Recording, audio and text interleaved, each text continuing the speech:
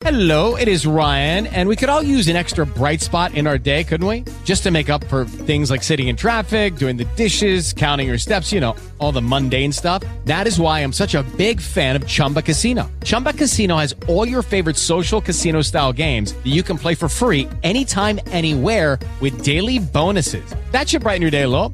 Actually, a lot. So sign up now at ChumbaCasino.com. That's ChumbaCasino.com. No purchase necessary. VGW Group. Void where prohibited by law. See terms and conditions. 18+. Blog Talk Radio. Good afternoon, everyone, and welcome to NJSBA's podcast program, A Conversation on New Jersey Education. This is a special edition where we look at the school law issues during the pandemic. With us today from the law firm of Scarinci and Hollenbeck is John Geppert, who's a partner there. Welcome, John. Hi, Ray. Thanks for having us. And joining him, Carolyn Chaudry from the same law firm. Welcome, Carolyn. Thank you. Thanks for having us. Okay. Before we get started, though, if people want to ask a question or send in a question, there's two ways you can do it. You can just call in, 1-347-989-8904, and then press the number 1, and that will let Robin, who is manning our switchboard, know who you are and what your question, the topic you'd like to address. Or you can just log on with Blog Talk Radio. We have a chat room feature, and you can just type it in, and we'll pass it on to John or Carolyn. As I said earlier, this is the idea behind this program is to look at some of the school law issues that have changed because of the pandemic. We're completely remote, and one of the things where we're most remote in is the school board meetings and how they're being held now. And I know some people are going back to in-person meetings, but in the conversation I was having before, I used to get phone calls of people trying to figure out how to get one board member to participate in the meeting remotely, and how do they have to do that. Now everything has switched. I'm going to, before I get to the first question, John, why don't you just tell us a little bit about the law firm and who you represent? Sure. It was Scarinci Hollenbeck. I'm the chair of the Public and Education Law Group there, and we represent school districts throughout the entire state, every facet of general education, special education, and any matter that you could think of. And certainly part of that is attending public meetings and handling the board meetings as they come through.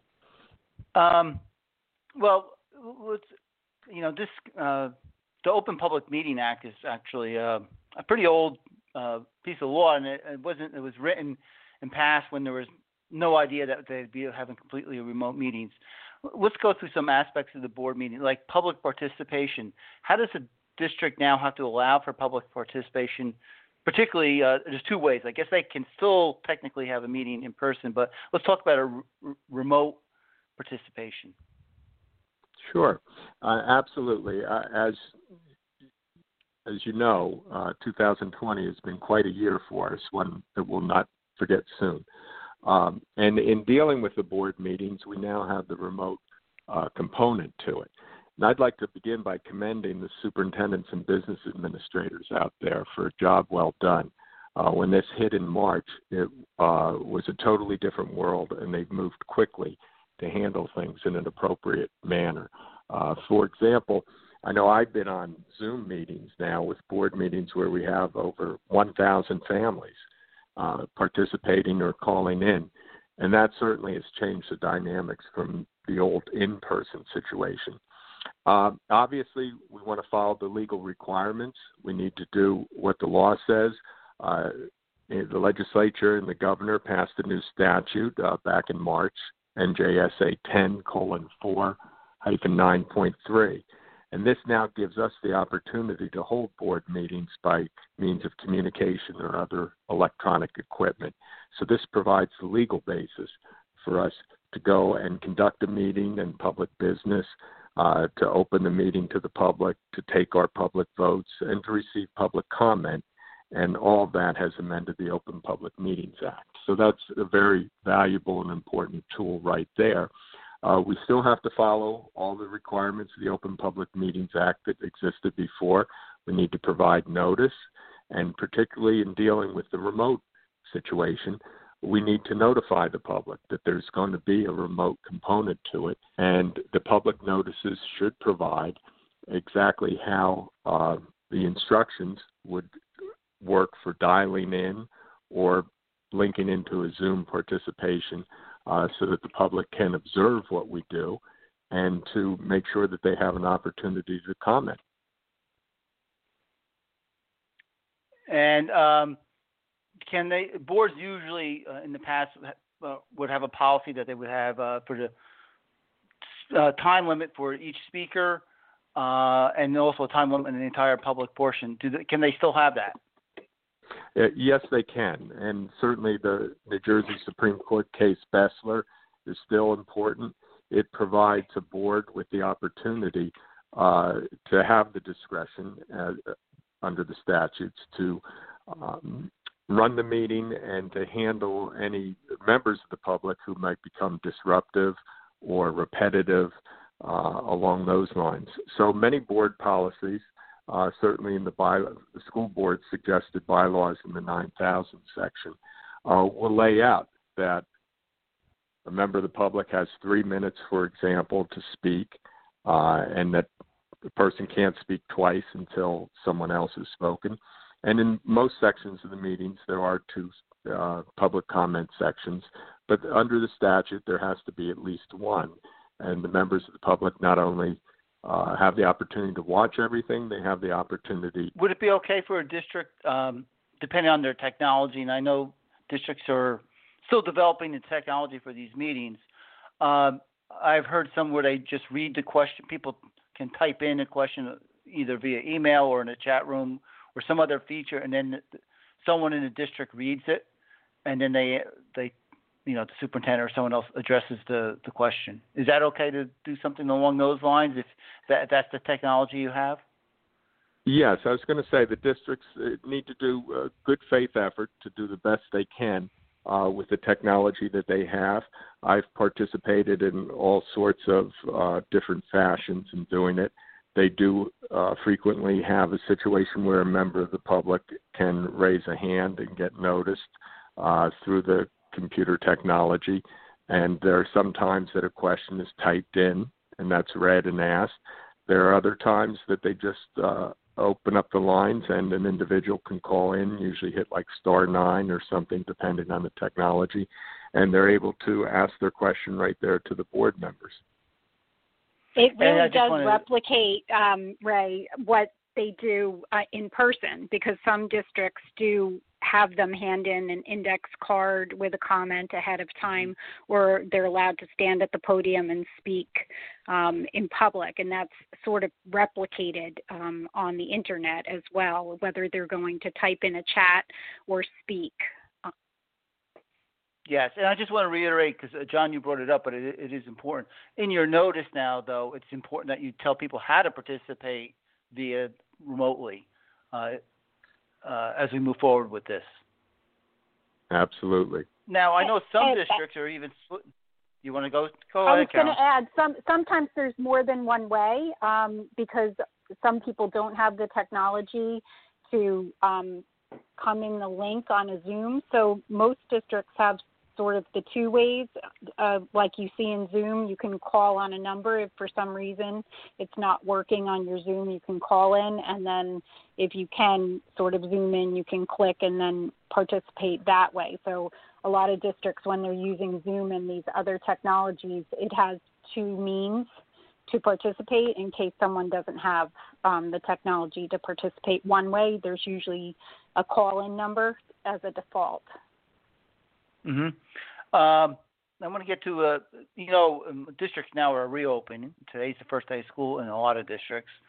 And there are different ways to do it. Some are all remote, some are hybrid. But the board meetings are becoming that way, too, from what I can see, is that some people are trying to go back to in-person meetings with the virtual. I think a lot of them are keeping the virtual participation component in, even if the board is in person.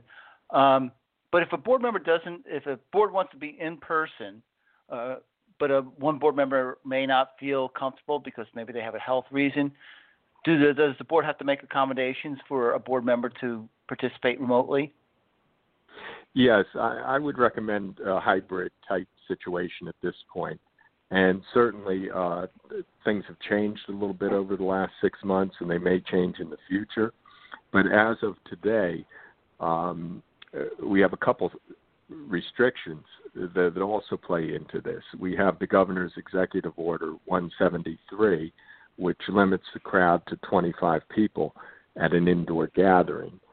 And in viewing that, there were some exceptions put in for legislative proceedings. But our view is, and what our recommendation has been for a while, has been that a board needs to observe the 25-person limit, the maximum that can exist at that time. There's nothing in the executive order that specifically states boards of education are exempt, and along those lines, we recommend that be maintained. I know New Jersey School Boards has come out with a recent piece saying the same thing along those lines. So that creates problems, because when you have your board members and your administrators there, you can have 15 or 20 people right from the beginning. So you have a limit on the public. And that's why at this point you need to have a virtual component as well. I could see where some members of the public would challenge a board meeting where you had just all in person at this time, and you really only could have a handful of the public attend. So for that reason, I think as of today and going into the future, until there is a loosening of the maximum capacity, I think that you do need to have other board members participate remotely if they want to. You need to have the public participate remotely as of today, and go from there. Obviously, the underlying conditions are safety and the health of people and things along those lines. And if they are in person, they have to follow all the social distancing guidelines of being 6 feet apart, wearing masks where possible, and things of that sort. Correct? Absolutely, yes. You would have the 6 feet apart guidance. You would have the masks for everyone who's participating in person. And some boards are talking about a special entrance into the building just to limit the number of people from outside who are going to be coming in with in mind the safety of the children. You know, you don't want to introduce a large number of people, and that's part of the reason why there's 25-person limit at this time. And you talked about the number of people, but I've also seen that now boards maybe have to add 2 more people to that list of administrators.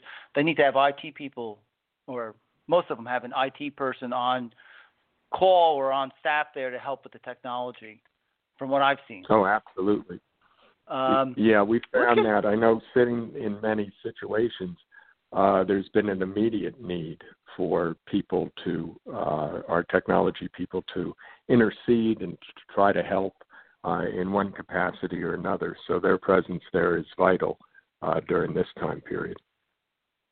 I want to get to one thing that was always a little bit of a difficult part, was closed sessions, trying to do those either hybrid or all remotely. What are some guidelines that the two of you can give us on what they need to be doing in that situation?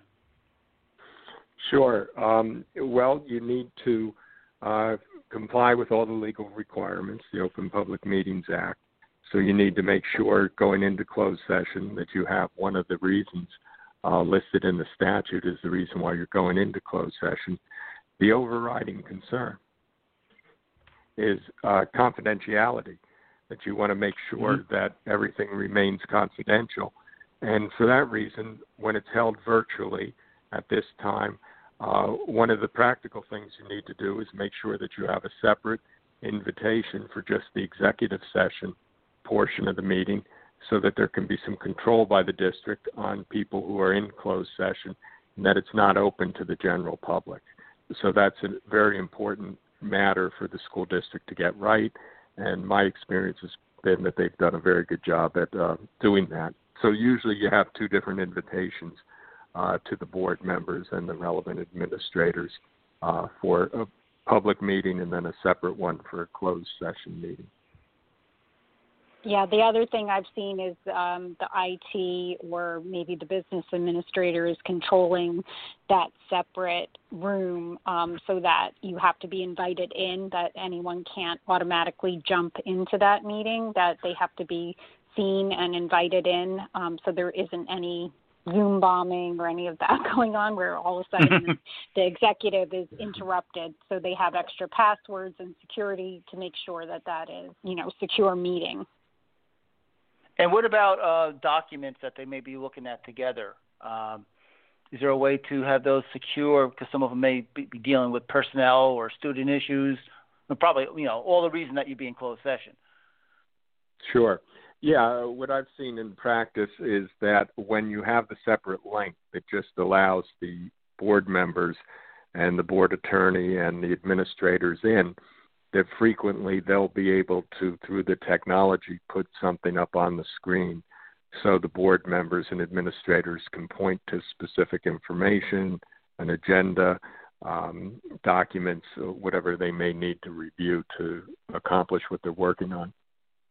Yeah, there is an appointed host in the meeting, so that host has control of what documents can go up or not and can pass the control to others. But typically the business administrator or, again, the IT person would be pulling up the documents. If there's a question and everyone needs to look at it, they would put it on the screen and control the documents coming up and down. Okay, and that would be both if some of the people are in person and some of the people are remote, it would be almost exactly the same as everyone being remote. Correct. All right. What about committee meetings? I mean, I know that's not – you don't have to always advertise those, but some districts do. But how do those work?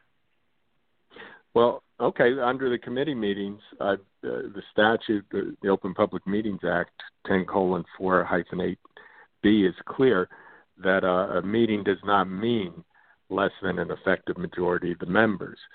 So committee meetings are not viewed as being covered by the Open Public Meeting Act with respect to the notice requirements and the additional matters that pertain to it. So in that situation, with the committee members, which is usually it has to be less than the majority of the members of the board, in this time where people are concerned about going out, it is possible to hold a virtual committee meeting, and I've seen where many districts have done that, where just the committee members and the administrator will interact virtually, and that is permitted under the adjustments that were made to the Open Public Meetings Act.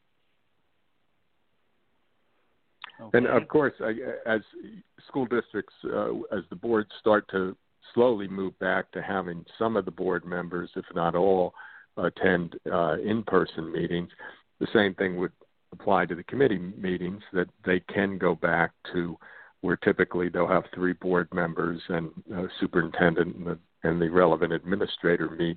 They can meet in person and proceed as they did before the pandemic hit in March. And one of the reasons I have seen that boards are moving more towards the in-person, or at least the hybrid, is they get some criticism that if the board's completely remote, why are you sending kids and staff into a school? Is that something that some of your districts have had to deal with? Absolutely.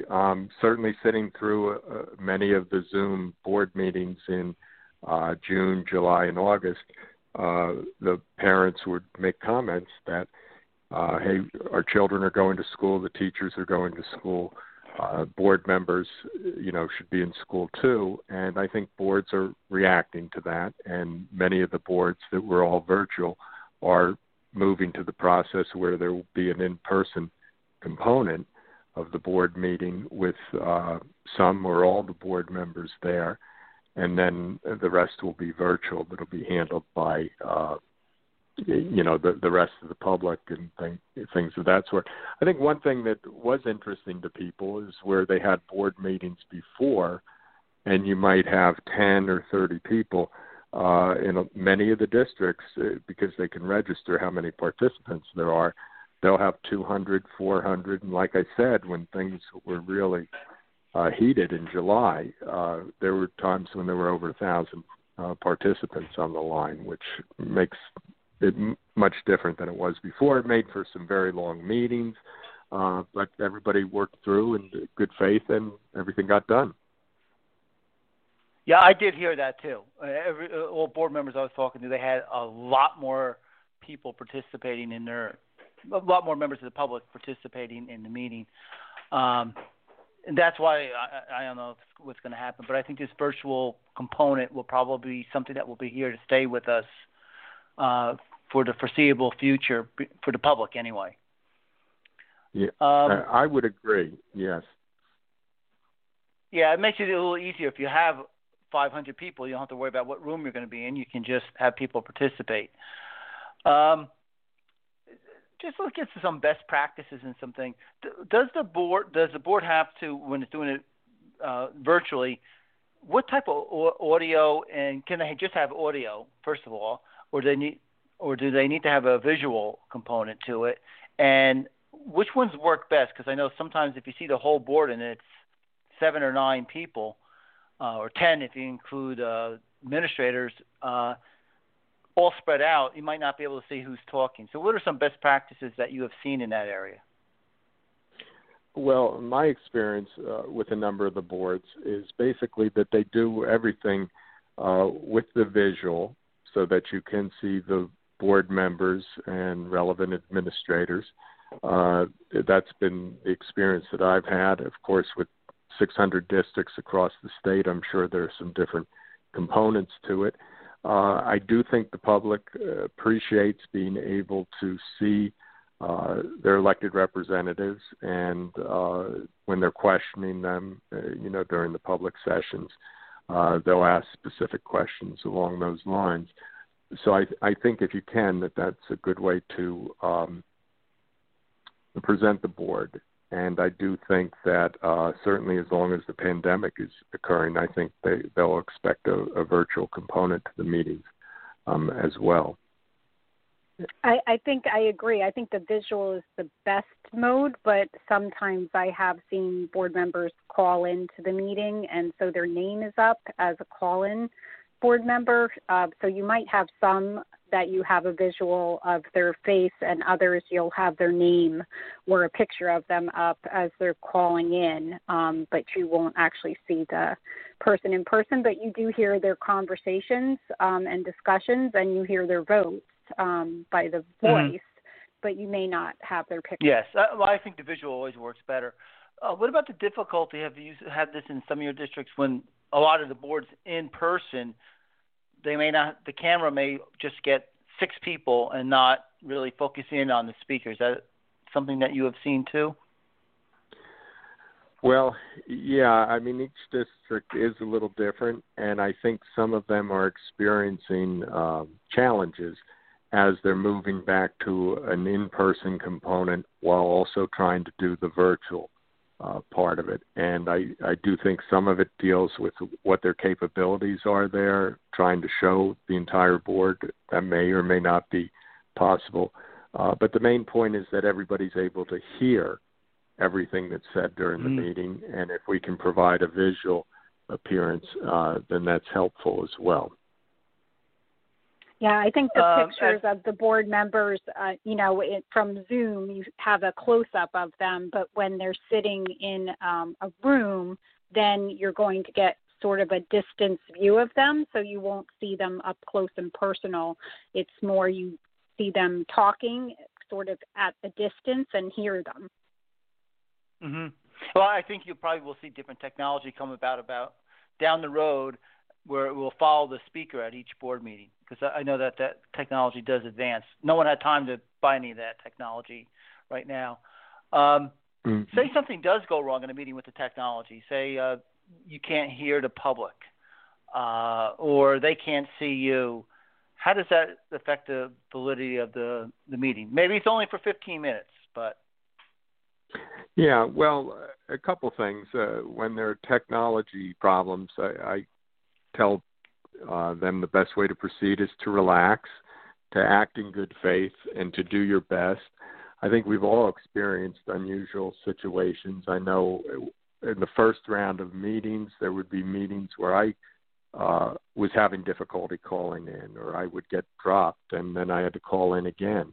I've seen situations where the presiding officer would freeze and they weren't able to participate, and the board would just then move on to another presiding officer to handle it. It's important, I think, that the technology people then take a role there where there is a problem, and they will step in. There could be some factors like maybe they have to ask people to mute if they're not doing that and there's just too much noise. And a couple things. One, you have to deal with whatever problem occurs. You have to continue with the meeting as long as the board can meet and as long as the public can hear. And then at some point, if by some reason, I guess if everything went blank and it went out, it'd be treated as if the meeting had adjourned. And then, you just have to give notice to resume the meeting at another time. But I think typically my experience has been whenever problems have come up, within 2 or 3 minutes, they're able to find a different way or a better way to have the meeting continue. And I've been hearing that people are getting a little bit better at these remote meetings and even the hybrid as they move along. And it was a little hard in March and April, but now I think they're getting a little bit better at the mechanics of it, at least. Absolutely. Mm-hmm. As they move forward and they're looking at how to do these meetings, what are some basic things? Do they still have to just keep the spirit of the Sunshine Law in the back of their mind, or in the forefront, I should say? Yeah, absolutely. I mean, what we have now is another layer of the Open Public Meetings Act, not necessarily doing away with any of the requirements before. So as you mentioned with best practices, I think transparency is important, accommodating the public's important. You want to follow the legal requirements. So you need to give your notice. You need to give the instructions to the people, how the meeting will be performed. If they need to call in, the phone number. If they need to connect to Zoom by a link, how they do that. And then, they need to obviously have a public session during that portion of the meeting. And make sure they comply with all of those things. And as we get into the fall, hopefully everything will improve and we'll get back to more in person. But no one can totally predict exactly how that will happen. So one of the comforts is that we do have this change in the law now that permits us in emergency situations to go to these virtual meetings when we need to do so. I just had one other question that popped in when you were talking about, and most of these are taped. I guess almost all platforms I see have an option for recording it. That's a public record, I assume. How long do they have to keep that public record or that tape if they have to keep it? Well, the statute it does talk in the Open Public Meetings Act about, in general, moving forward, your requirements are usually in your board policy, and there's information that if you audio tape or tape your meetings, you have to hold them until at least the final minutes are done, things of that sort. So whatever your board policy requires, you'd want to follow that the same way under however you're conducting the meetings at this time. All right, we have about a minute left. Any final words of advice for a board as they move forward in this new world? Yeah, as I said, to be transparent, to accommodate the public. I've been so impressed with many board members who will sit there through a 4 or 5 hour Zoom meeting, some of them with 3.5 hour public sessions where they will listen to the public about what their concerns are. That is what the board members are there to do, and I commend them for doing that, and I encourage them to continue to do that as we go forward. Keep in touch with your board attorneys. For example, we may see a change if the governor changes through executive order the total number of people available at a meeting. That may change the dynamics at some point if we get back to 200 or 300 people being available to attend a board meeting.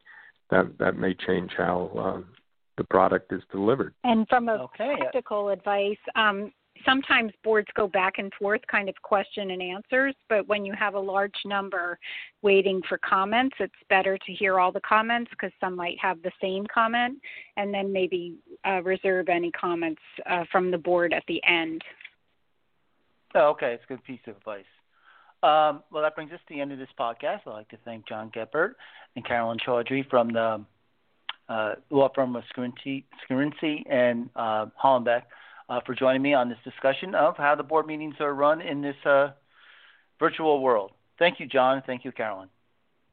Thank you for having us, Ray. Have a nice day. Okay. You too. Bye.